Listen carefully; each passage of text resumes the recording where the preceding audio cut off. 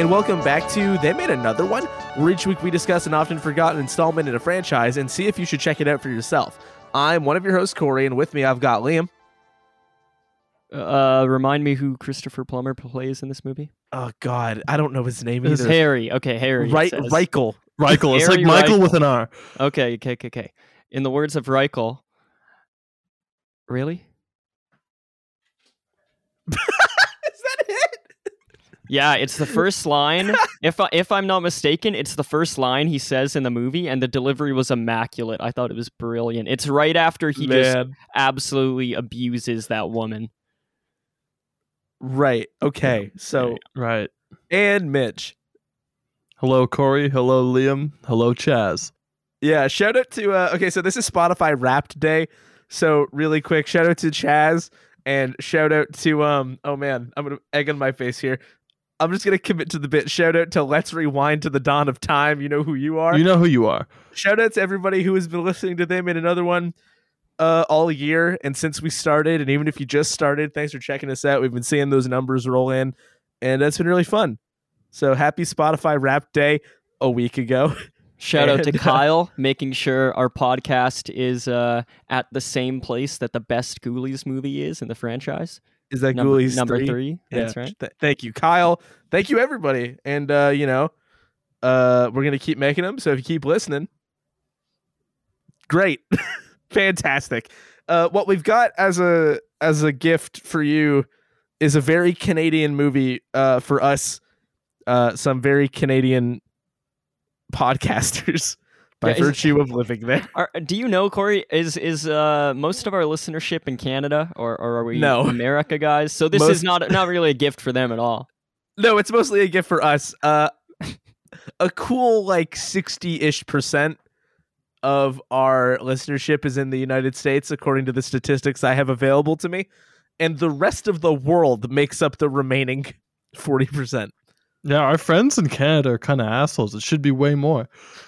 Yeah. I'm just kidding. Honestly, where are you guys? Figure it out. Anyway, my friends don't even listen to the show. God. But it's just Kyle. He's the one Canadian listener. It's just Kyle. Thank you, Kyle. And so we've got a Canadian episode. However, I think it's going to be an interesting episode for a lot of reasons. We watched The Silent Partner, a nice little hit of that 70s neo-noir. I wonder who picked it. Sort of a heist movie. Yeah, this could only really be one guy. And of course, naturally, when we pick a classier movie like this, it also bends the rules mostly in that it's a remake of a movie based on a book, which, to be fair, counts. However, it's December. It's simply having a wonderful Christmas time. And Mitch, I gotta ask you a quick question, pal. Yeah, honestly, fire your broadsides. This movie's got some pretty iconic Christmas-related imagery, I'll admit. However, I would say it's Christmas for about 50% of this movie. So I would like you to justify to the room how this counts for Christmas month. Well, it is difficult to answer that question before we get to plot rundown. I think you can manage. So I'll answer it, I think, in part. I selected this movie as a Christmas movie because I think it's kind of like a Christmas themed thriller to a degree. Like there's lots of things that remind me of Christmas, like malls packed with people shopping, and I think after seeing this movie you'll probably never look at a mall Santa Claus the same way ever again.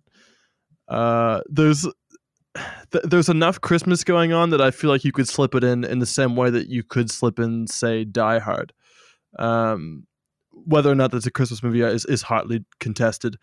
And I think the same is here. But I think the fact that this movie is partially set during Christmas time adds a unique flavor to the movie. And I think it makes it justifiable here. If you're looking for something that isn't like The Bishop's Wife or I don't know, It's a Wonderful Life, or if you're looking for something a bit darker, a bit more Elliot Gould, a bit more laconic and dark and sort of quickly paced, this is the one. Well, I tell you what, Mitch, I'm on your side here. I think this is more appropriate as a Christmas movie than it is like for the podcast just in general. So I think if we're going to take any issue with it, it shouldn't be the December thing. I can't believe I'm being turned against. It's a remake of a Danish movie, though, from the 1969. I think it applies in both respects, but I just think if we're gonna like be picking bones here, I think the bone should be that it's like it is a remake of this movie that like no one has heard of that doesn't have a Wikipedia page. You know what I mean? From like the 60s. But It is clearly a movie that has like Santa Claus in it, Christmas music. So it's much more a Christmas movie to me than it is a remake or a sequel fitting for this podcast. Liam, I can't believe you've turned the tables on me like this. In both I can't cases. believe you've done this. Yeah, I'd say like it is obviously like an obscure I can't believe I'm losing this argument. That came before it, but I think it's justifiable. And also, like, I know you just want me to say this. I like this movie, and I wanted an excuse to watch it on the show. So I made it work. That's fair, dude. It's our show. We can do what we want. I think we've made it clear that because our gift for the Spotify Wrapped people is to do a by the way, shout out to movie. Jade, Spotify Wrapped number 4. That's just coming in now. Like a great Canadian movie, yeah. And Jade, as your gift for number 4, I know you were clamoring for the silent partner. Like, it's just like, on this podcast, we just do a shitload of navel gazing anyway, so we might as well just keep at it. I actually thought, Mitch, that this was like a sequel spin-off similar to U.S. Marshals and The Fugitive. I thought that this was a sequel spin-off to The Long Goodbye, which I also know nothing about. But because you had told me watch them together, I figured that this must have been like related in some way. And so after I finished, I didn't get to The Long Goodbye, and now like I'm like, okay, I guess it's not a big deal because I looked it up thinking I'd see at the top of the Wikipedia page that this is like a spiritual successor to The Long Goodbye, or like made by the same people. But it is your loss. It is your loss. I just laughed so hard at what Liam said. You could hear me nearly choke and die live on air. It's your loss for having not seen The Long Goodbye, because it's a wonderful movie. I only recommended it because I think it's like another great sort of 1970s neo-noir vehicle for Elliot Gould, who I think is a wonderful actor. And he kind of gives a similar performance in terms of aesthetics, but the characterization and the character ultimately is completely different. Yeah, well, I have a lot of time to get to it. I mean, it's not a Corey watches Spike Lee's version of Old Boy before he watches the original Old Boy, and like then his future is tainted. You know, no. That's one of the worst decisions I've made for this show, I think. Yeah, so I'm glad I didn't get Old Boyed here by not watching The Long Goodbye, because I did want to watch it, and the cards just didn't fall, and so I was a bit relieved to learn that this isn't actually related to it, and I can catch up. It's not, but I still think it's like an essential movie. Sure, yeah. So in the spirit of what I feel is a borderline Christmas movie, we're gonna keep the Christmas to a relative minimum. It hasn't snowed that much. It's not quite Christmassy. Frankly, if you gave us too much Christmas at once, we might not make it, because we're still recovering from Home Alone, right? It's like too much eggnog. Right. Like, we can't just get all this Christmas at once. So in a way, Mitch, you're doing us a favor. Well, I think I'm doing you a favor because it's a great movie as well. Sure, but we're easing back. You refuse to want this to be about Christmas. You motherfucker. But we're easing back into the Christmas spirit. Well, honestly, fuck it. You know what? honestly, listener, you know what? Dear listener of ours who we've lauded and praised throughout the beginning of this episode for being such dedicated fans, fuck it. This movie was directed by Daryl Duke. He mostly directed TV shows. It was written by Curtis Hanson, who directed 8 Mile and LA Confidential. Well, he's a great writer. Yeah, we're getting to the movie, Kudrowski. All right. I was just going to talk about Curtis Hanson, but that's okay. The only Hanson I want to talk about, Bop. This movie is edited by George Appleby, who edited something called Great Canadian Ghost Stories. The cinematography is by Billy Williams, who shot the movie Gandhi. and a movie called 30 is a Dangerous Age, Cynthia. And the music is actually by legendary jazz pianist Oscar Peterson. Yeah. Did you know that he was actually a roommate of Christopher Plummer years before? No, I didn't. Not know a roommate, that. but a college. Like they knew each other in school. Like this dude was down with Duke Ellington. Yeah. And he did the music for The Silent Partner. Yeah. Incredible scenes. And we got the cast here. Of course, Elliot Gould. Christopher Plummer, Canadian icon. Susanna York. Celine Lomez. Michael Kirby, Sean Sullivan, Ken Pogue. Jonathan Candy. Gail Doms, Michael Donahue, and John Kerr. The gang. What a lineup.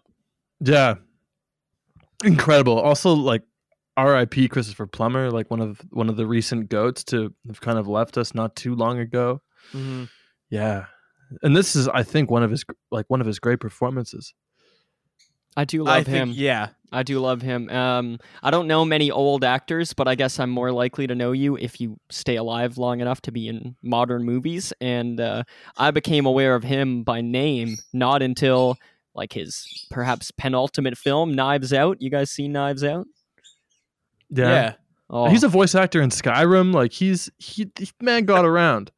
He did a lot in his 91 years, right? And then I saw him a few months ago in The Sound of Music, and I loved him in that too. So really cool to see him at a different era, because now I've seen him only in 3 different decades, I think. Have you seen the Pink Panther movies? Because he plays a bad guy in that. No, but mind you, it's for laughs. This one, he's frightening. Oh, he's evil in this. The scariest Santa you'll ever see. And I've never seen him not be a good guy, right? Knives Out and Sound of Music. He's just like such an amazing person. So this was really cool. Mm-hmm. He had a great range. John Candy too, who we were just talking about last week. Yeah, I do love John Candy. Such a weird Home Alone. Just such a weird early bit for him to be doing this movie. Would he have been on SNL at this time? I have no idea. I am not an SNL aficionado in like any meaningful way whatsoever. But I feel like he was like in that late 70s brigade. And then Mitch, for anybody who doesn't know who Elliot Gould is, I'm delighted you asked. Please. Elliot Gould, one of the GOATs. I mean, he said of The Silent Partner that this is the best script he had seen since The Touch, which is a Ingmar Bergman movie that he was in. He got around. I mean, he worked That's where the song You Got the Touch came from, right? I'm not even going to humor that. Yeah, so Elliot Gould got around in the 70s. He was a big star. He was in a handful of Robert Altman movies. I think at least 3 that I've seen. MASH, The Long Goodbye, and California Split. Yeah. California Split, wildly underrated. But The Long Goodbye, we've already talked about it. You can't go wrong with it. Elliot Gould, he had sort of like a niche for playing kind of like sad losers that you might like underestimate, but that are also like have like a brilliant side and sort of like a very like charming and likable aspects too. And it's almost as if he's like sleepwalking through a lot of his movies, or his but I mean that in the best way. I love he's his the most regular man an actor can manage to believably feel. I love his technique, very 70s, and I don't think that like we have anybody today who has like a similar sort of style, but he's a great actor and he's done so much. I mean, more recently he was in the Ocean's movies, including like the recent sort of reboot. But yeah, guy gets around, and he's one of my favorites. Yeah, so that's why I fucking kicks ass. I'd never heard of him before. This was so good. This was my introduction, and I did a bit of reading after the movie. I was wondering, hey, is this guy still alive? And he is. Mm-hmm. Peeked around his Wikipedia page a bit. Yeah, I haven't seen those Ocean's movies, so I don't think I've seen anything modern that he's in, even though I managed to catch up to Christopher Plummer. But I did find something amazing. Have you guys heard of his son, Jason? No. Gould? No. If you go to Jason's Wikipedia page, there's a picture of him, and it is one of the best things I've ever seen. Here, I sent it to you guys in the chat. Please tell me it's the one on his Wikipedia page. If you go to Jason Gould, And the picture is Elliot Gould and Barbara Streisand smiling at each other, and Elliot is holding young Jason as a literal infant baby, has to be like sub 1 year old. And the caption says, and this is on Jason Gould's page, it says, Gould, far left, with his parents Elliot Gould and Barbara Streisand in 1967. This dude is listed as an American actor and singer on Wikipedia, born in 1966, and still his picture on Wikipedia is from when he was a baby at 1967. It is hilarious. Kind of a weird, unlikely couple too, like Gould and Streisand. But shout out to Barbara Streisand one time. Yeah. I don't think Barbara Streisand gets enough credit. So finally, our podcast is giving. No, she doesn't. Giving also, her due. A great actor, like What's Up Doc. What's Up Doc is so fucking good. It's so fucking good. Has no business being as good as it is. Again, like one of the great comedies of the 70s. Liam, you should see that movie if you haven't. By the way, yeah, no, I haven't seen that. I do know Barbara Streisand though. I've seen some of her movies, but I haven't seen that one. Yeah. The Guilt Trip with Seth Rogen, Barbara Streisand classic. What? You gotta check it out, Mitch. You act like a fan of Streisand, you gotta see The Guilt Trip, co-starring Seth Rogen. Finally, the dream team power couple of Hollywood is here. Barbara Streisand and Seth Rogen. Wow. Sounds good. Do you like Seth Rogen, Mitch? He's all right. I mean, I don't really care for his movies that much. Wow, you're disrespecting another great Canadian on the Canadian episode of They Made Another One. I'll save my Seth Rogen thoughts for when we eventually do a Seth Rogen movie on this podcast, because it has to happen. But right, we'll get there. Yeah, it's going to be that hot dog movie or whatever. Nah, because that ain't no sequel or remake. That was a good movie, though. Mitch and I have very different opinions on Seth Rogen. You didn't like Sausage Party? I had a good time watching it. Hated Sausage Party. I was like, granted, like I was not like of like completely full like body and mind when I saw it, but and I was in very full body of mind. I was so excited for that movie. I'll put the cat out of the bag. I'm a massive Seth Rogen fan. I was more in my younger, like late teen years. Now I don't keep up with everything that he does, now that he's gotten into like producing and stuff. But in like the early 2010s to like the 2017 or so, till about The Interview, I was still on board with The Interview. But around that time when he started really getting prolific, I watched and kept up with everything he did. And he did an interview on Howard Stern probably in like 2013 or so. Howard Stern does a lot of great long form interviews, and Seth Rogen did one, and he said in passing that he's working on this movie that's going to have like Pixar quality animation about grocery store food, but it's going to be like R-rated, totally vile, and it's going to have all these people in it that are, in his crew, who I also really like. And so I was so excited for Sausage Party from the get-go, and I was very disappointed. That's all that is. Huh. I don't know. I thought it was like good for a few laughs. Fair enough. I can't take that when away from I you. used to rate movies, like when I wrote them down, I think I gave it like 3.5 stars. Sure. Yeah. All right, Corey, bring us back to Earth. I got one more thing to mention that's actually unrelated. Okay. Chaz has just brought it to my attention that we are also number 5 on his girlfriend's top 5 podcasts. Let's fucking go. I love you, Chaz. Chaz is a fucking hero. Spreading the gospel. Do you think they listen together, or is this like she's just out and about on her own? Maybe he gets her to listen to the episodes that he's not listening to, and then she tells them about them so that he can get through them twice as fast. It's all possible. We need to we need to get one more person in his group, in his friend group, in his family, to listen, and then they can each tell us who their favorite host is, and maybe we'll each get a win. It's entirely possible. What do you guys know about the infamous tax shelter period in Canada between 1975 and 1982? Seeing as I took a class on Canadian film, not a lot. I didn't even get that class, so I know even less. Zip, Liam, some of your favorite movies came out of this era. Huh. Well, I think they're your favorite movies. Black Christmas? My Bloody Valentine, Prom Night. Night. Oh, I just got My Bloody Valentine on Blu-ray. Maybe they'll talk about it on the commentary.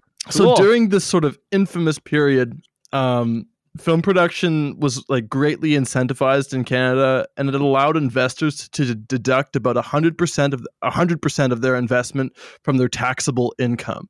So this eventually led to investors figuring out that it could be much like the movie The Producers, that it could be more profitable if they didn't even release them at all.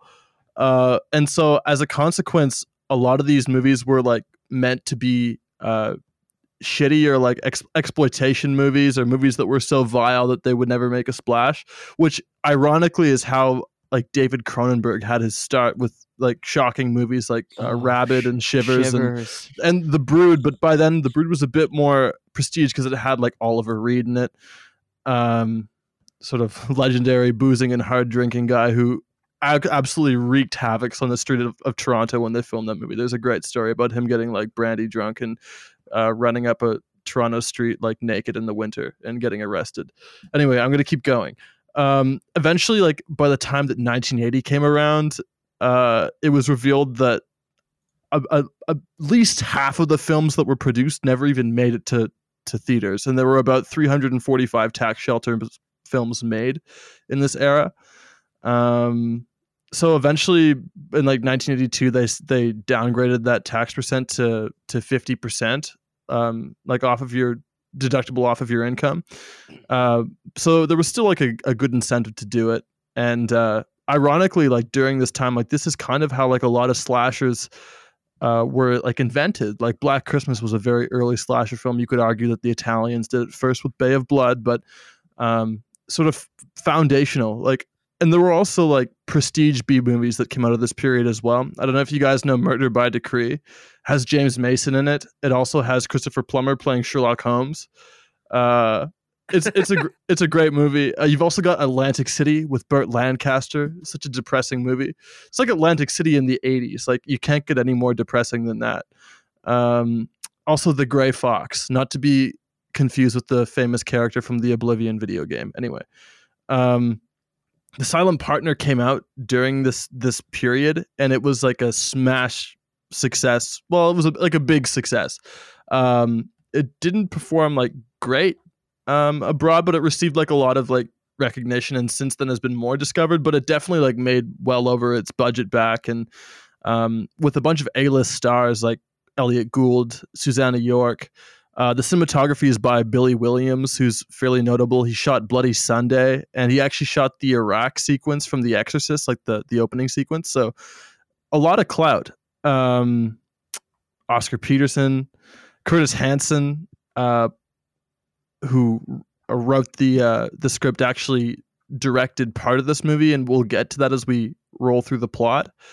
But he wrote like a bunch of movies. Like he wrote the White Dog, I think, which was directed by Sam Fuller.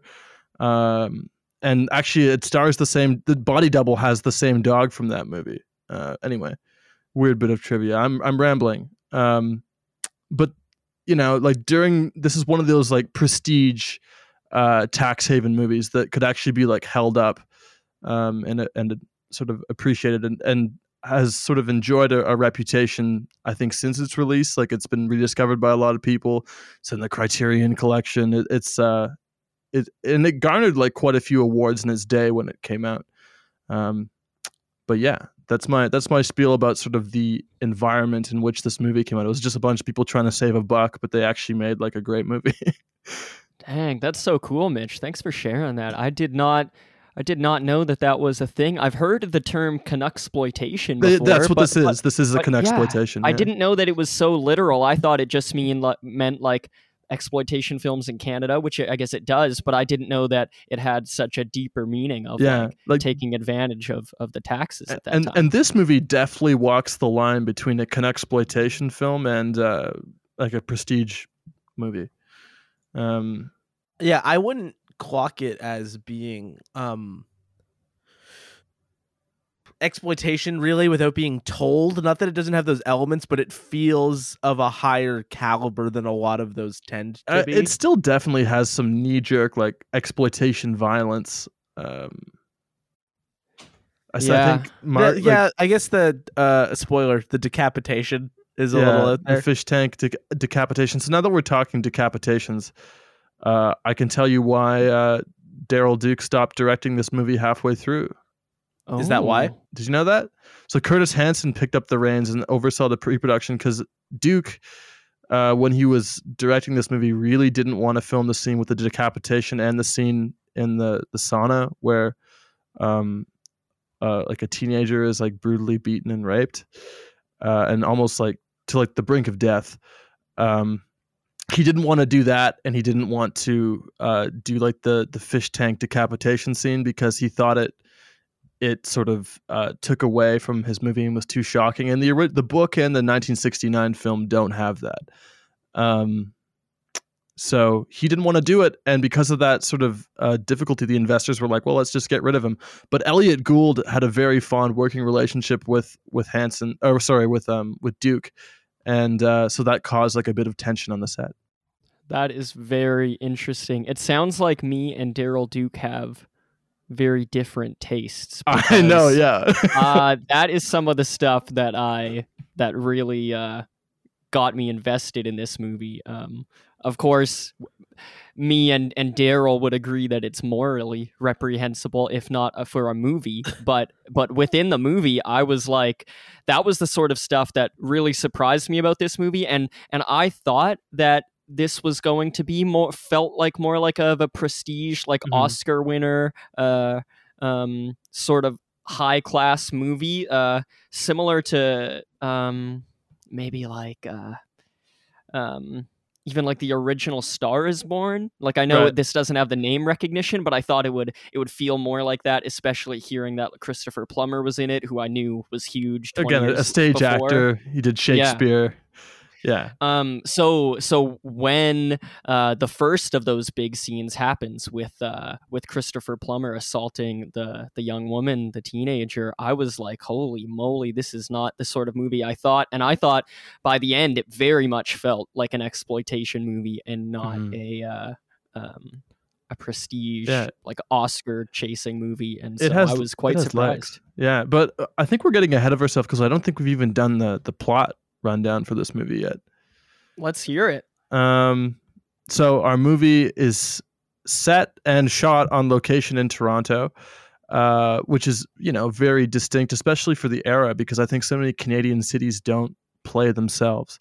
But I'm going down another tangent. Rumble in the Bronx, featuring the wonderful, beautiful city of Vancouver, British Columbia. Yeah, pretty much. But this is an exception. It's Canada playing itself, and I think that's great. So it's set in the Eaton Centre at like a fictional bank, the Toronto First Bank, and Elliot Gould plays this kind of like lonely loser bank teller who doesn't have a lot going on. He doesn't have a lot of confidence, and he's got like weird hobbies. Like he loves to keep an aquarium. If you like to keep an aquarium, I'm not knocking that. I'm just saying it sounds like you are. He's made fun of it. Actually, I had a fish for many years. How dare you? Anyway, that's not an aquarium. That's one fish. Well, I had two. Convenient. Any more than 5 fish is weird. Anyway, well, he likes the tropical ones. But I'm gonna. Come on, guys! I gotta do this. So I mean, usually I do this. You've just taken over, so I'm gonna let you just figure this one out. Okay, thank you. He has reason to believe that the bank that he works at is going to be robbed. He finds this sort of note scribbled, and when he looks at the note, he realizes that there's a lot of like similarities in the handwriting to the note of like a mall Santa who's kind of been coming in and out of the store, and it's observed that he's a mall Santa that doesn't like children, and it's odd. And sure enough, this mall Santa comes in with a German handgun and robs the store. However, our hero, played by Elliot Gould, is smart enough to have set money aside and give the guy a smaller amount so that he can take the money for himself and run away. So he's essentially knocking off his own bank and making Christopher Plummer's character, the Santa Claus, take the fall. Only things don't really go according to plan, and what you get is this really tightly knit thriller set in 1970s Toronto. Yeah. How'd I do? That was great. It set the scene so well, especially for people who haven't seen this movie. I think that's a great way to put it. Like, Canada is very prominent in the movie, but what's even more prominent is just like the crime thriller mystery on top of it all. So it's very accessible, even if you're not like a fan of Canadian movies where that sort of thing sticks out. There's not a Tim Hortons in sight, but if you would like to make a joke about our money being different colors, you can do that. Yeah, and Mackenzie King, you see him on the 50. You can make fun of him if you want. I mean, you could make fun of anybody. Pretty much all of our PMs. Yeah. None of those people should be there. Yeah. Let's make that clear right now. Okay, well, Mitch has done my work for me. I got to put my feet up there, just kind of kick back, you know. It's a lot of work doing that part of the podcast. Thanks. I just made it up as I went. Well, welcome to my world. And there's a few little, subplots with some coworkers and some ladies and whatnot that we'll get into. But, we already know how Mitch feels about the movie, so I'm just going to ask how Liam feels about the movie, I guess, and then we'll just go from there. Dying. Actually, can we say what our prediction was? Oh, yeah. You go first. Because Mitch and Corey watched this movie together in the same room, so they know where they're at. So I think that you ultimately liked the movie, but I think that you're probably going to say that the midsection is a bit slow and feels kind of listless at times, and I think you probably wanted more of that, more of Christopher Plummer and more scares. I also think that. I think to get even slightly more specific, that I think that you'll have preferred the movie to stay in its initial mode that was also more like seasonally thematic, with like the darker, more wintry vibe. But also my big takeaway was like, I think what you were going to like most is sort of the first half that includes a lot more of the menacing kind of Christopher Plummer and the bit more like horror adjacent responses to things at times and building the atmosphere that way. And because the movie does slow down in the middle before ramping up like right at the peak of the end, I think that like you're still going to like it, but I have a very similar take to Mitch. Well, I just got to put my legs up for that because you guys did my work for me. You're so sweet. Mitch, you are exactly right. Literally everything you said. That is how I feel. And Corey, you make a great point as well about the seasonal stuff. I didn't actually consider that while watching the movie. Because I got quite roped into the mystery at the beginning, and I just thought it was kind of quirky and cute that it started off with like Santa Clauses and the Christmas song and stuff. But then once I was into the mystery, I didn't find myself longing for more of it. But I'm not going to say that I would have. I probably would have liked the movie more if Christmas had been all the way through it like that. But it didn't occur to me at the time. But yeah, what Mitch said, that is exactly where I'm at. I really, really liked this movie, but I would have loved it if it had what felt to me like more of Christopher Plummer and Elliot Gould, just like interacting and or even just like thinking about each other. Like, I get that for pacing, you don't have to always have them talking to each other in every scene or passing each other like in the street or something. Like, you don't need to keep reminding us that the movie is about them. But I did feel like in the middle of the movie, what interested me the most was like gone, and it did feel absolutely a bit listless and meandering, and so much so that like when Christopher Plummer reappears, I was like, oh my gosh, yes, this is the same movie, and now give me more of this. Like, but I agree that like it feels like flat in the time that he's not there, but at the same time, I think his absence creates like a level of suspense. Like what the detective says, like, how long is he going to be away for there? Like, not enough time. So you know he's coming back, and you know he's violent, and you know he's like, you don't really know quite what he's capable of, but you have a pretty good idea, and you find out in the next act. But yeah, I think it's like having his absence and like the fact that there is like an expiration date on it, and a short one at that, I think like heightens the suspense. It's kind of like the old thing that Hitchcock said, where you let the audience know that there's a bomb under the table, and it builds suspense. I think that absence, just I think makes his return all the better. That's a great point, and I think that could have happened. It didn't come across that way to me, and I think that's because while he was gone, I would think that like Elliot Gould's character would like be more explicitly anxious, or at least maybe he's not anxious because he proves himself to be quite like a confident, crafty man. It's just he's not as willing to kill as Christopher Plummer's character is, but he's still like very coming up with like cons and stuff, and they're kind of one-upping each other while the other person isn't around, and that's all really cool. And so I wish that even when they were separate, I wish there was like something in there that like constantly reminded me that like they're on each other's minds, and that this is what the heart of the story is. Whereas I felt like the middle of this movie, like I thought it kind of felt like it was from a different movie. There's like multiple different stories in here. Like you kind of see like John Candy's character like get married, and then you find out that his like the girl he's seeing also like cheats with him at a Christmas party, and then she's pregnant with like a baby that's not his, and it's like there's like a whole other there's another movie in there essentially. But yeah. And so I would say I would have absolutely loved this movie if it had been whittled down a bit to be more about the main storyline, because there are quite a bit of subplots here. And while it's, nice to see some of these actors, and John Candy is great, like I love his presence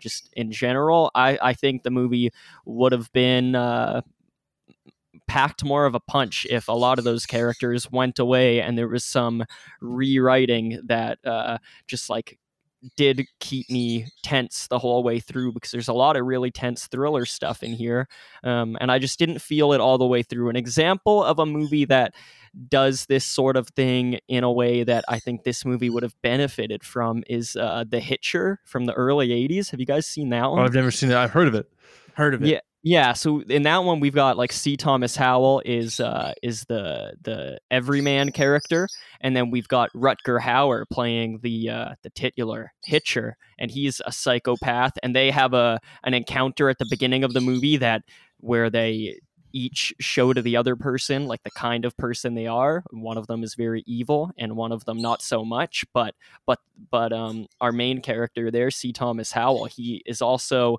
kind of a fighter and stands up for himself. And then so the rest of the movie is just about them having like some chance encounters with other people, or they're chasing each other and they're coming into contact and then they're going away from each other again. But the whole movie, it's just like this back and forth fight of good versus evil. And it all feels like it's like just on one train that's going at a particular destination. And then when it gets there at the end, because that movie also has a brutal, some might say unnecessary slaying of a woman, when it gets to that point, it's just like, holy moly, this is where it was going this whole time. Like, what a payoff. And it's just like so gnarly. And so I think this movie has a lot of those aspects as well. And if it had just felt more focused in that middle section, I would have loved it all the way through. But as is, I just really like it. And there's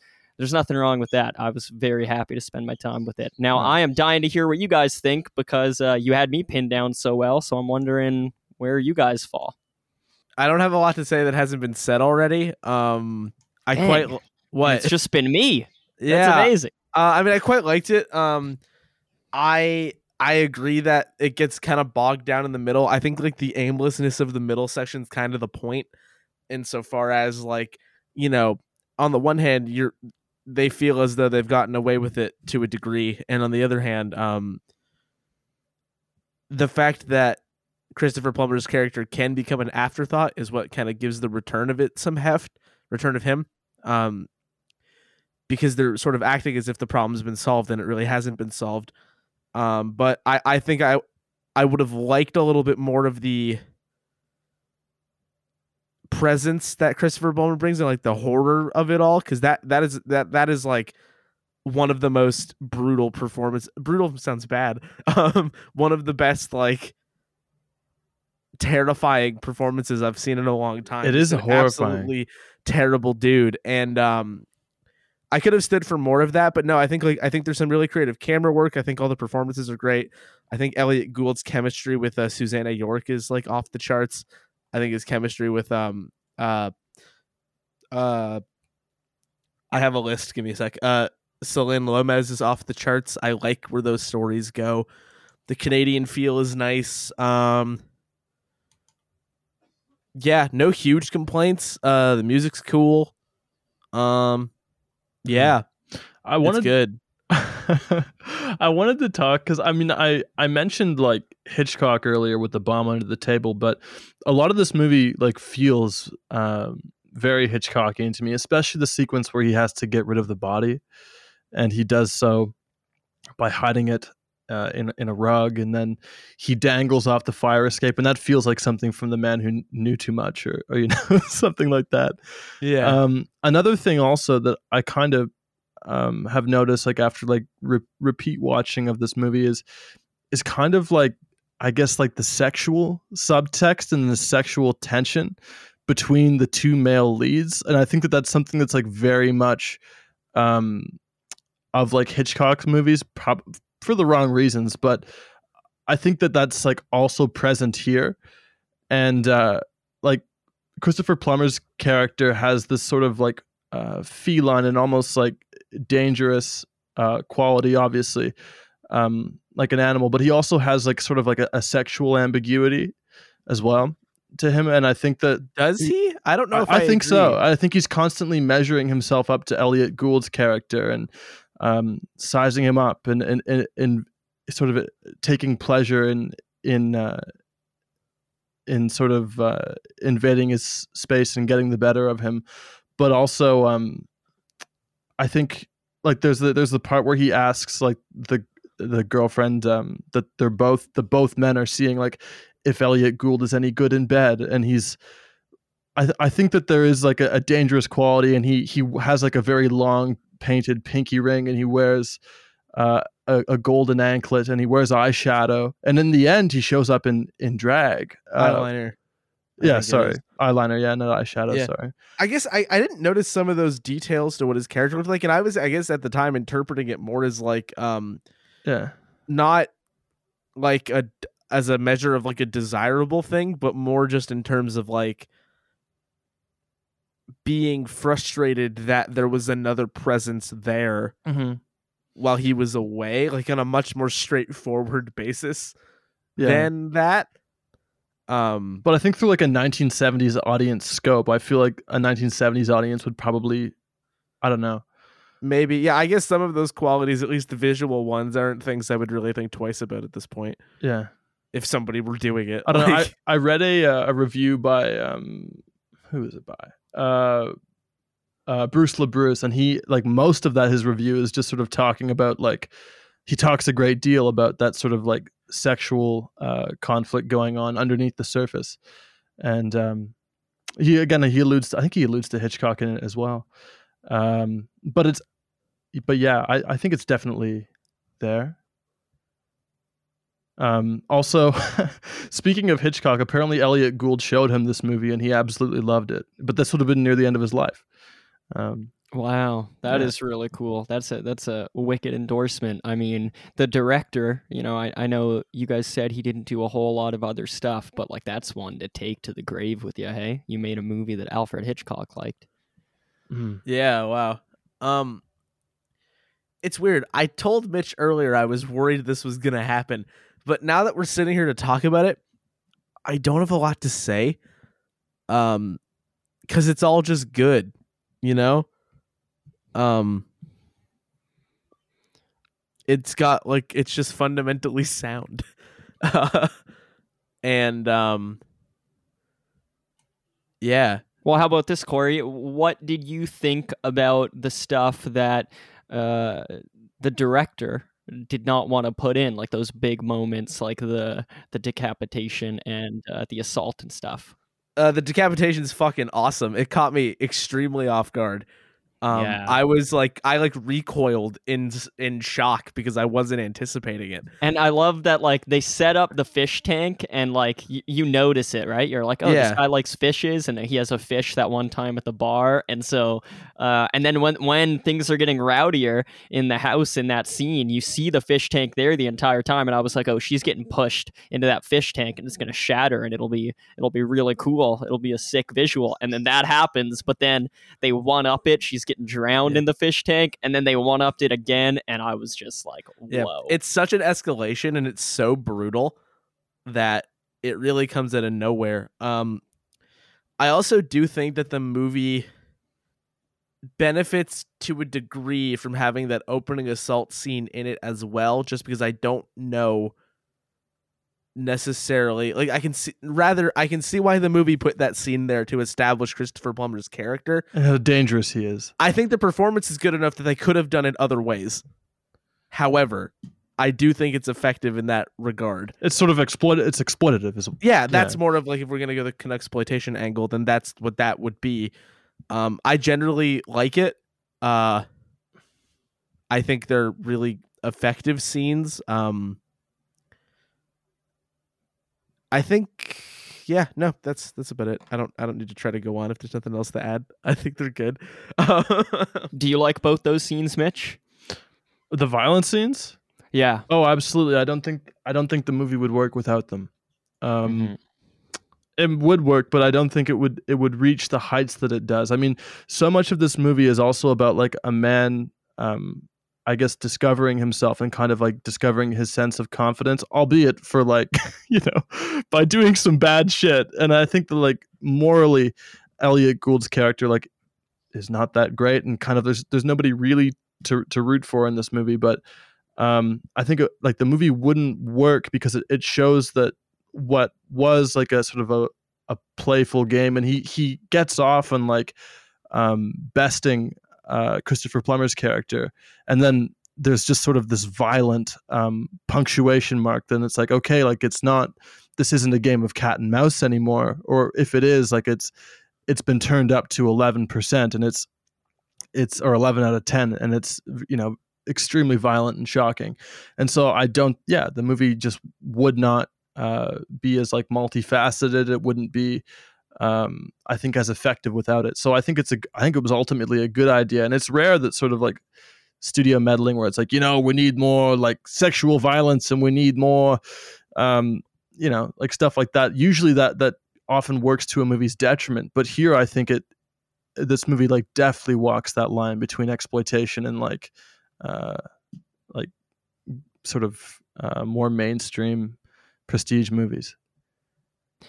Yeah, for sure. And I like that it has both. I mean, I gotta say, as much as I really did like those violent scenes, I think part of the reason I liked them so much was because of the juxtaposition with the rest of the movie. I mean, we know that this Christopher Plummer's character is evil. And so like, because we see him do what he does to that woman at the beginning of the movie, just like disgusting stuff, and feeling no remorse about it at all, even when the other men there are like, yo, what are you doing? That sets up that this is the sort of dude that would like decapitate a woman with a fish tank, but then when it happens, I'm so surprised. And so I like the pacing there. And also there's a whole lot of dialogue scenes in this movie that like still had me on the edge of my seat and like just loving the back and forth. Some of that comes from Christopher Plummer and Elliot Gould's characters talking. Like I love the set piece of the telephone booth outside of Elliot's like second or third story window, and they can see each other as they're talking on the phones. I love there's a whole lot of like cool like 70s relics in this movie where it's just like tied to the era, like the way the banking works and stuff. Just like and it adds to the plot, and it makes it so that if you remade this movie, I think the premise is so strong that I would love to see a remake of this movie, but also the 70s version like works so well. So I love that talking scene, and I also really love in the first half hour after the robbery happens, the police are questioning Elliot Gould's character about like, why did you not set off the alarm immediately? And he's saying, oh, you know, I didn't think of it. And they say, well, he didn't have a gun. And then he has to say, well, he told me he had a gun through the notes. And like, I love that idea of this simple guy who is like in over his head and he can't go to the police because he has done something deceptive as well. I love movies like that. Like another one is A Simple Plan by Sam Raimi about like these three guys that just find a bag of cash and decide to split it between each other. And then when the people who the cash belongs to start looking for it, then now they're in too deep to they just have to try to get away with it. And so I love that idea. And I also love the idea of like, before I realized what Elliot Gould was doing, because it took me a good long while, the central premise in this movie of Elliot Gould's character storing away some of this money because he knew that the bank was going to get robbed, and so he's become complicit in this robbery. That is so strong, but it's presented in such a clever, subtle way. At least that's how it came across to me. So I didn't realize what was happening for a long time, and I just thought, exactly. And so when these police were questioning him about like why he did what he did, it just came across to me like this dude who was like panicking because he was threatened with a gun. And in situations like that, like you don't know how you would react, and it's that thing of like people tend to watch movies and they say, oh, this character should just do this and the killer would never get you, and it seems so obvious. But when it comes down to it, if someone like questions you as to why you did something in a stressful situation, you wouldn't really be able to explain it. And so I loved a whole lot of that dialogue as well. And there's just a whole lot of stuff in this movie that kept me, that really impressed me and kept me on the hook. I think it's also like we've barely talked about the comedy in this movie, but it is a very funny movie, I think, as well. I always be it the laughs are kind of sparse near the end, but like I don't know, John Candy like being like really drunk, falling asleep in his chair while he gets another highball at the party, or I don't know. There's like some good gags. There's also definitely some like chauvinistic gags that haven't aged so well, or lines of dialogue from the men, like especially like the guy who plays like the boss at the bank. Like he's such an asshole and kind of like a perv too. When Elaine comes in disguise, I think it's the boss and one other guy. Yeah. And it's just like, wow. Just like, man, the fucking 70s, huh? Yeah. Some of the stuff they're saying is not good. I will say, I do like how they managed to generally avoid that. I really like Louise, who like is the new hire at the bank that gets married to John Candy. She's not really doing a whole lot there, but it's just very charming. Like it doesn't feel like it's like, oh, and this person's an airhead and that's meant to be mean. It's just like, no, this person's just kind of just kind of pleasant. Yeah. And I like that. Like there are flashes of people who are not nearly as cynical or downtrodden as some of these other people are. And I think that helps clarify the kind of people that we are dealing with. Yeah, albeit like, and here's what a normal person is like. There is an element of cynicism in their relationship because like she's having a baby with like the other guy that she saw at the party, and is she? Yeah. Oh, I don't remember. They announce that she's pregnant after she and John get married. So there is like an element of cynicism there where you can kind of speculate about whose kid it is. We were probably talking over the movie. We probably were. That was pretty subtle too. Yeah, the movie has a habit of like not delicate hand. It's extremely subtle. When it wants to be, and then it's also like an exploitation film with no subtlety at other times. Well, and it spends a lot of time with just talking in the middle. Which is because it's that, and all of that is just dancing around what's happening for the most part, or intentionally obtuse. Like every conversation that Miles and Julie have, like trying to get a read on these people Mhm. and what their relationship is to one another. Like they don't even know. And like it No. gets increasingly convoluted, and like he's clearly using it as leverage for himself within the kind of like weird hole that he's dug himself into, and she's just sort of like she's quite mean to him, but then she seems to like him quite a bit as well. Yeah. And like by the end, of course, they're on the same team. She puts 2 and 2 together with what's up with the bag and whatnot. Yeah. I But, mean, like it's such a bizarre relationship.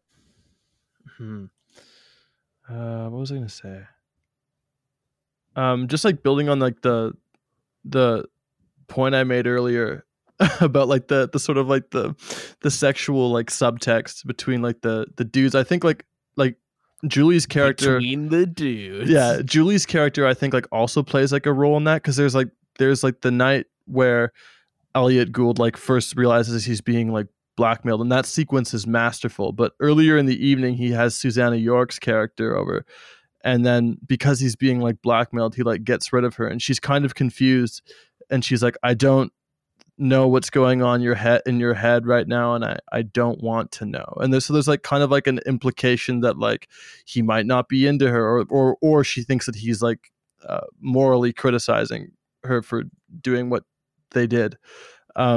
I think that kind of like builds on it, I think, but ultimately her character doesn't have like that much to do, and her arc is like very confusing. But Susanna York is just, it's a squiggly line. yeah, but like it doesn't really, yeah. But Susanna York's character I think is so like sophisticated and sort of charismatic, and that I think she can do it. And I love Susanna York's movies. I think she's great. Interestingly, she played Superman's mom in the same year. Yeah. And Elliot Gould has a Superman lunchbox. But she's also really, really good in Images, which I think I mentioned a few episodes ago, which is a Robert Altman horror movie, actually, from the 70s. That's wonderful. Yeah.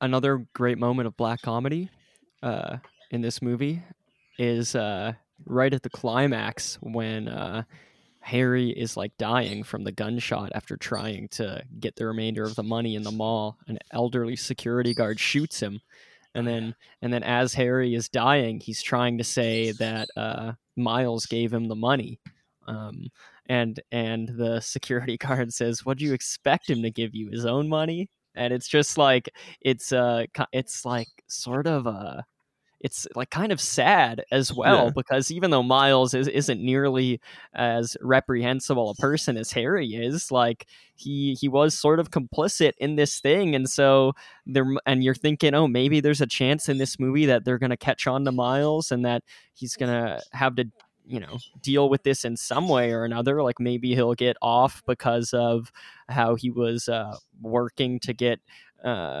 Harry implicated or something, but it just adds up to nothing, and it's just like Harry doesn't even get that retribution. The last thing that he tries to make happen as he knows he's dying is that he can get Miles in trouble, and even that doesn't happen. So it's kind of funny in a sick way. I liked that too.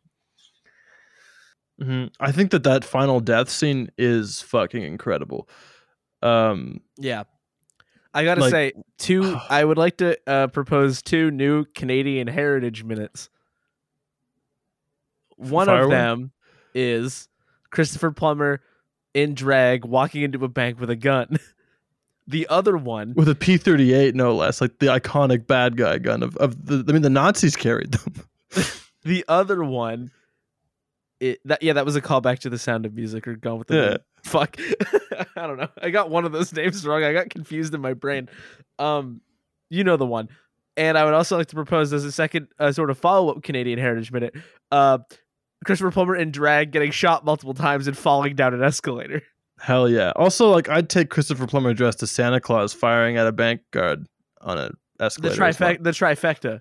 Yeah, if you will. I don't know. Just like those sequences shot inside the Eaton Center, like having been there, like there is something like kind of like shocking about seeing it, where it's like holy shit, I've been here, and there's like a fictional stage of violence being recreated here. Like it's kind of, there's always an added level to anything when a movie is shot in a place you've been. Yeah, like that's always a weird element to it. I haven't had it happen to me that many times. Like I'm sort of like, I'm talking out of my ass to a degree, Mhm. but it is always kind of strange to be like, oh, weirdly familiar place Mhm. where something deeply unusual happens.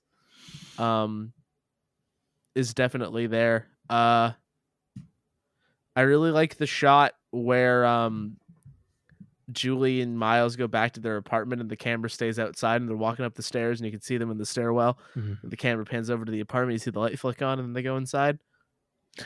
It's a good shot. I love the whole sequence where Christopher Plummer is outside for the first time, out with the phone booth, and then he talks to Elliot Gould through the mail slot. Man. Like, that suspense is so tight and so excellent. And then all of a sudden he turns the tables by telling him to come upstairs, and then he goes downstairs and calls him from the phone booth and tells him to go so fuck fucking himself. good. That was It's- Oh, so good. yeah, that's amazing. Like, that is that whole like scene was amazing. peak of this, of like one of the best parts of this movie. Is that I gotta say, I think what Christopher Plummer has given me in this movie is a little bit like, it's a little bit Night of the Hunter-y to me. a little Just, bit? like just not obviously 1-to-1 for a lot of reasons, but like there's something about it that, like, just as we're sitting here talking about it, I'm like, yeah, that's sort of the energy that I'm getting. Kind of like a It's just like- social dangerous pariah that Yeah, yeah. very quietly menacing. Like, he's not going to just come out with it if he doesn't have to. So it's very like understated. It's kind of like an animal instinct. Like he's dangerous, and he kind of moves like a big cat, and It's like he's cat people. like he's poised, like kind of ready to kill, or that he could kill, but he also like is gonna like play with his prey before he eats it. Like, that's like the game of cat and mouse with Elliot Gould. He's the cat and Elliot Gould's the mouse. Although, But the mouse wins. For the cat, I was gonna say the cat's constantly losing the entire movie. Well, yeah, I mean, Elliot Gould is smarter. I mean, Tom and Jerry, right? Right. Yeah. Yeah, because Elliot Gould, the interesting thing is, because I very much didn't necessarily think he was going to succeed. Not that this was going to be a morality tale, but it was going to be one of the ones where just like, hey, nobody wins. This is a zero-sum A cynical game. 70s movie. Yeah, but Yeah. no, Elliot Gould gets away and the girl is on his team and they just ride off into the sunset, which was unexpected, frankly. Yeah. That kind of like conclusion to the story being positive, as insofar as positive would be the aptly describing word. But yeah, man, like just an odd, not, I know it is an odd choice, honestly, that everything works out. Yeah, it's a weird choice, but it's a satisfying one. Do you know, Mitch, if in the book or the original, if that's how it ends as well? No, it doesn't end that way. Because I don't think so. Go ahead. Like, I know it doesn't have all the violence, and I think it doesn't end that way as well. Although I haven't read the book, so I don't know. Yeah, I just know what I know from my...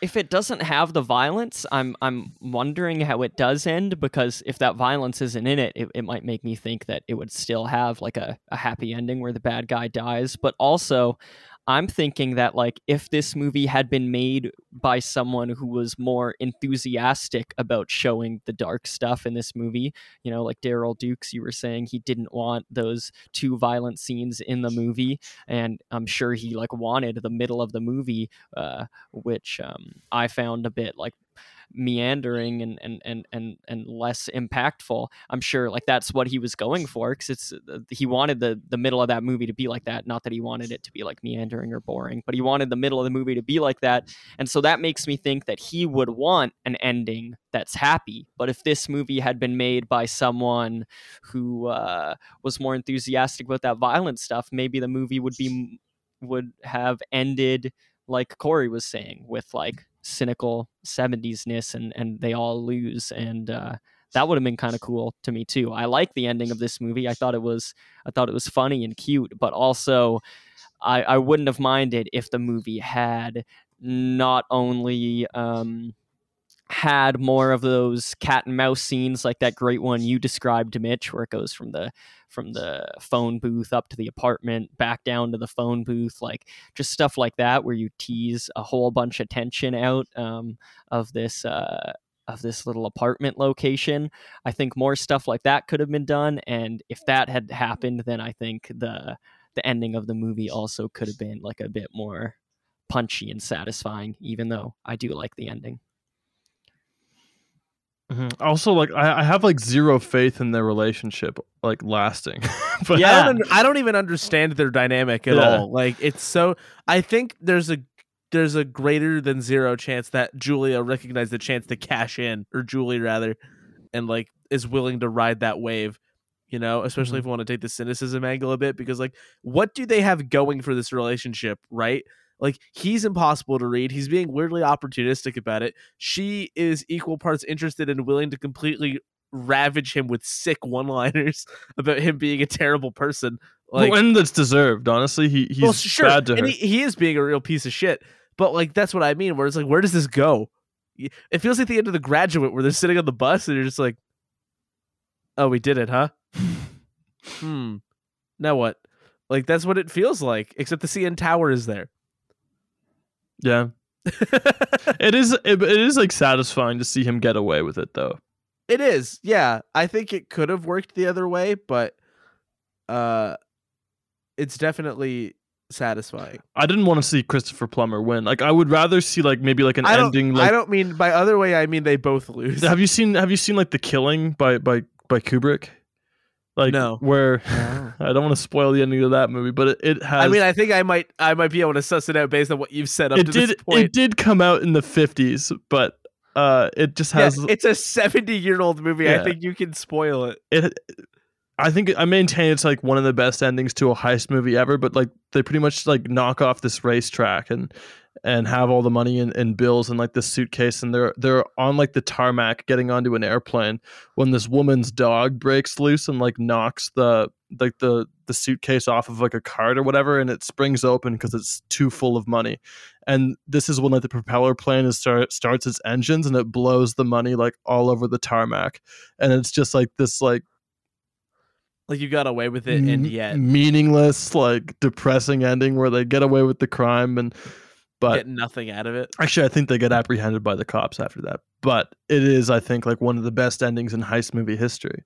Speaking of heist movie history, Elliot Gould's in the Ocean's movies too. Yeah, which I haven't seen like any of. Oh, okay. So I did not know that until today. I haven't seen that many heist movies. I love heist movies. Yeah, I saw Thief a couple weeks ago. That movie fucking rules. Yeah, I mean, this movie is kind of a heist movie. I mean, Wikipedia describes it as a heist movie. Yeah. They're heisting. Interesting. A Christmas heist. I don't know if I'd put heist on as like the thing on Wikipedia, but it's definitely, you know, you can. It's not inaccurate. You're gonna have to take that one up with Mr. Pedia. I can edit it, right? Heist isn't the word I would use. I would say it's Elliot Gould giving himself a well-deserved Christmas present from his employer without their consent. It's not a Christmas present. Is it embezzlement? I mean, I was going to just try to tie back in my joke that this isn't a Christmas movie, but frankly, that tanked once and it will tank again. Yeah, try me, Corey.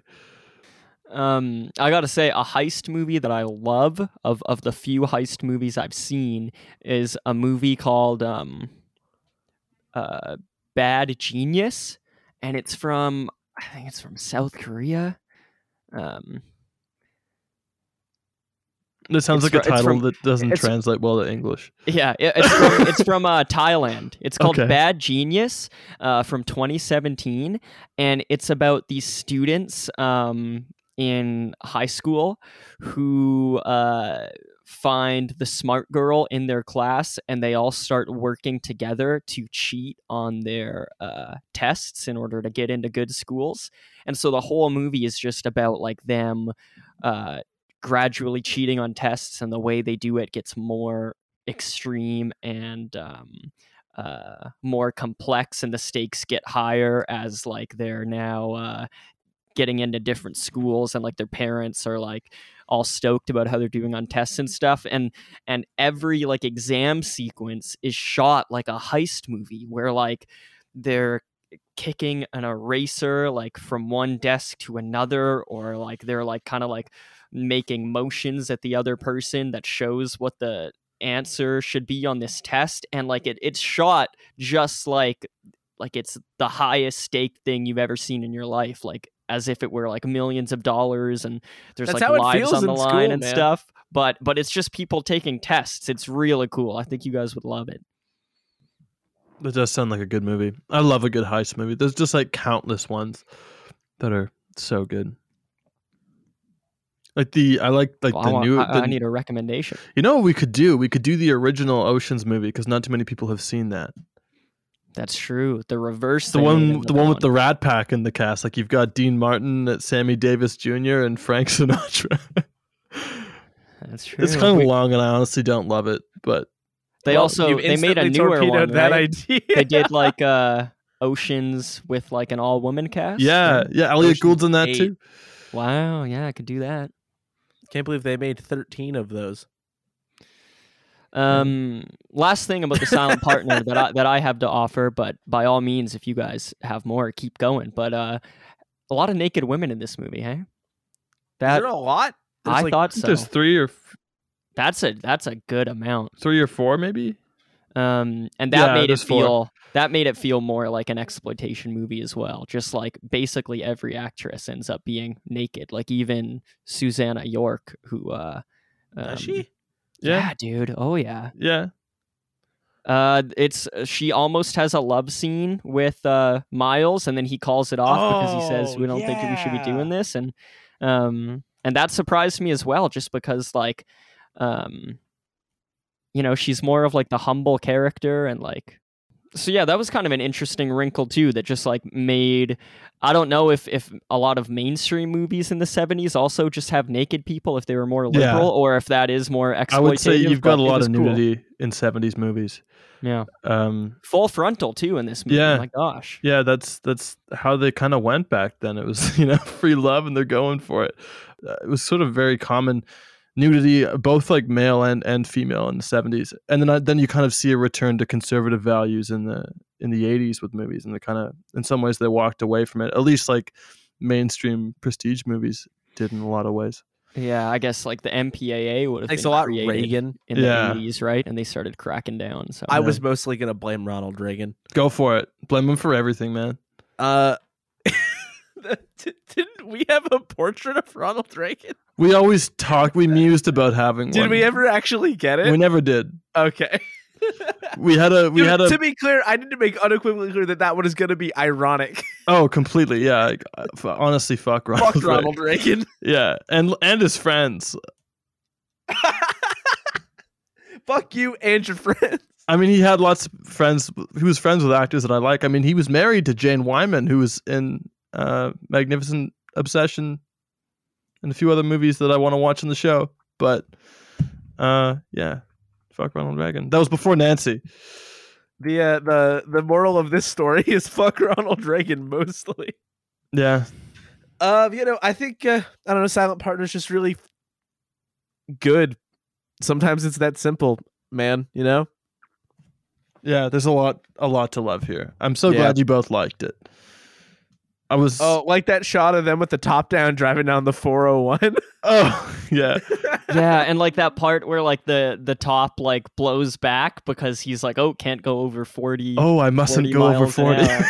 And that was another instance of me being like, oh man, this movie is so 70s. Like now we don't really have that speed limits.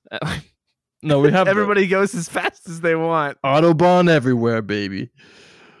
Autobahn roll out. Is that anything? Isn't that the new COVID variant? Okay, that's enough. Boys,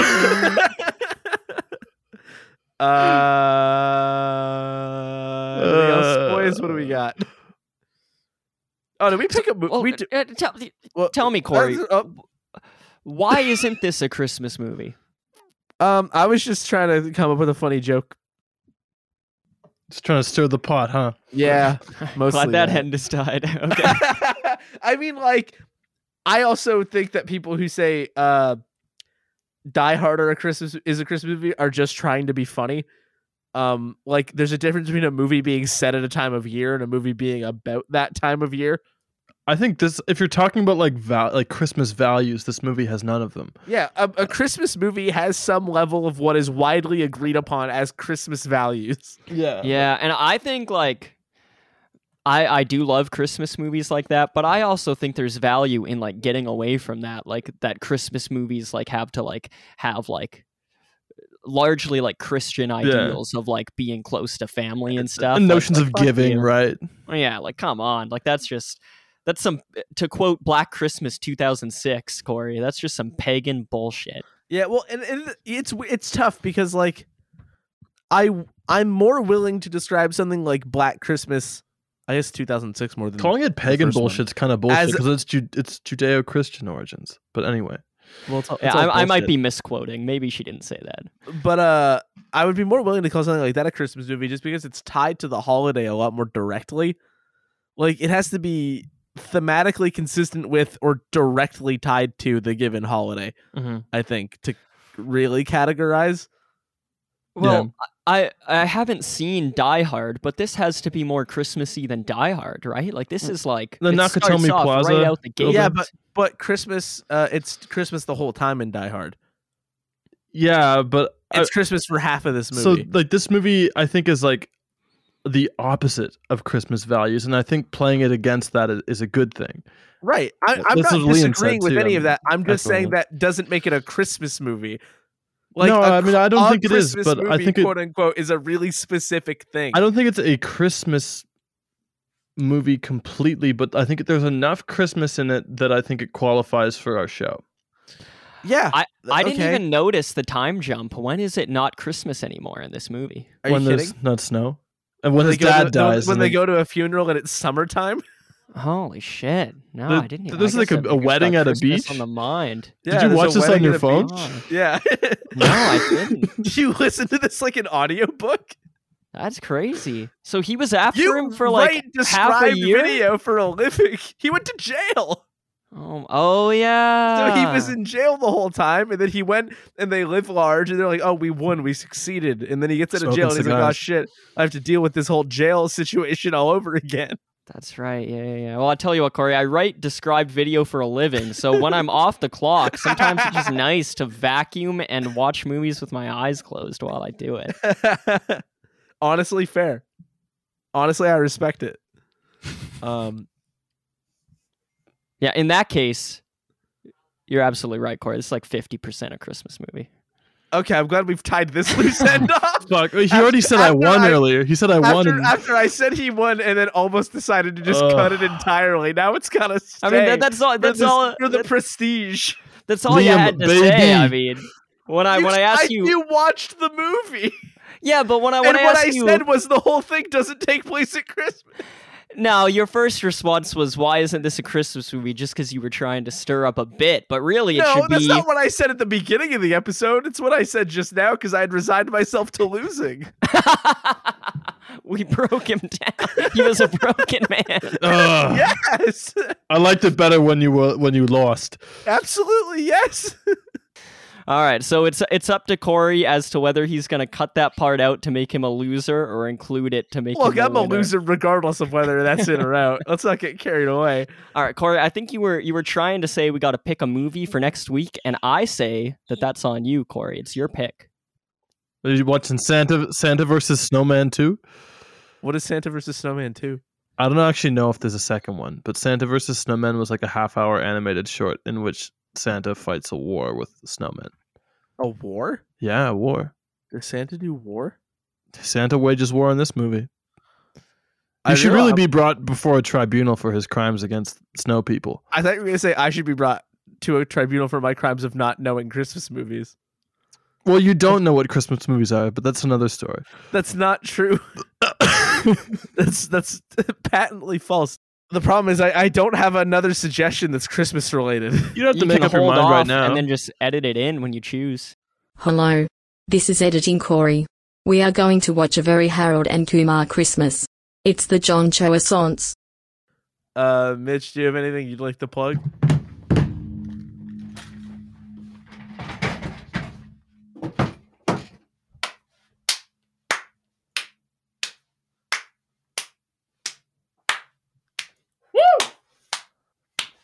Are you cheering for like the end of the movie? He's gone. He can't respond to you. Yeah, you're right. Liam, do you have anything you'd like to plug? Yeah, you can find my film writing alter ego, Graham the Haunted Marshmallow, on Twitter and Letterboxd. My username is Graham the Mallow. And you can find me on Twitter and Letterboxd at Mr. Corey Price, and you can listen to the other podcasts that I do about Mortal Kombat Ephemera with our friend Neil called MK Podquest. You can find all of that at mkpodquest.com. And with all that out of the way, thank you once again for listening to this episode of They Made Another One. You can find us all over the internet on Twitter at They Made Another, which is all one word, and on Letterboxd at TMAO. You can find episodes on Anchor, Spotify, Apple, and Google Podcasts, Stitcher, Breaker, and everywhere else as They Made Another One. You can reach us via email at tmaopodcast@gmail.com with recommendations for future episodes, questions, comments, and... oh, boy. Your favorite Canadian Heritage Minute. That'll be fun. The best Canadian Heritage Minute is the Halifax explosion one. I'm just going to say it. Thank you, Mitch. Our fantastic thumbnail art is done by Jade Dickinson. You can find on Instagram at Jade Sketches. With all of these Spotify Wrapped announcements, thank you all for listening over the last year. We'll have that whole conversation again in a couple weeks, but it means a lot that you guys are always checking us out and sharing us around and taking a listen, seeing what we got going on. And we're going to keep doing that next week, so you can come back here and we'll have A very Harold and Kumar Christmas. ready on They Made Another One.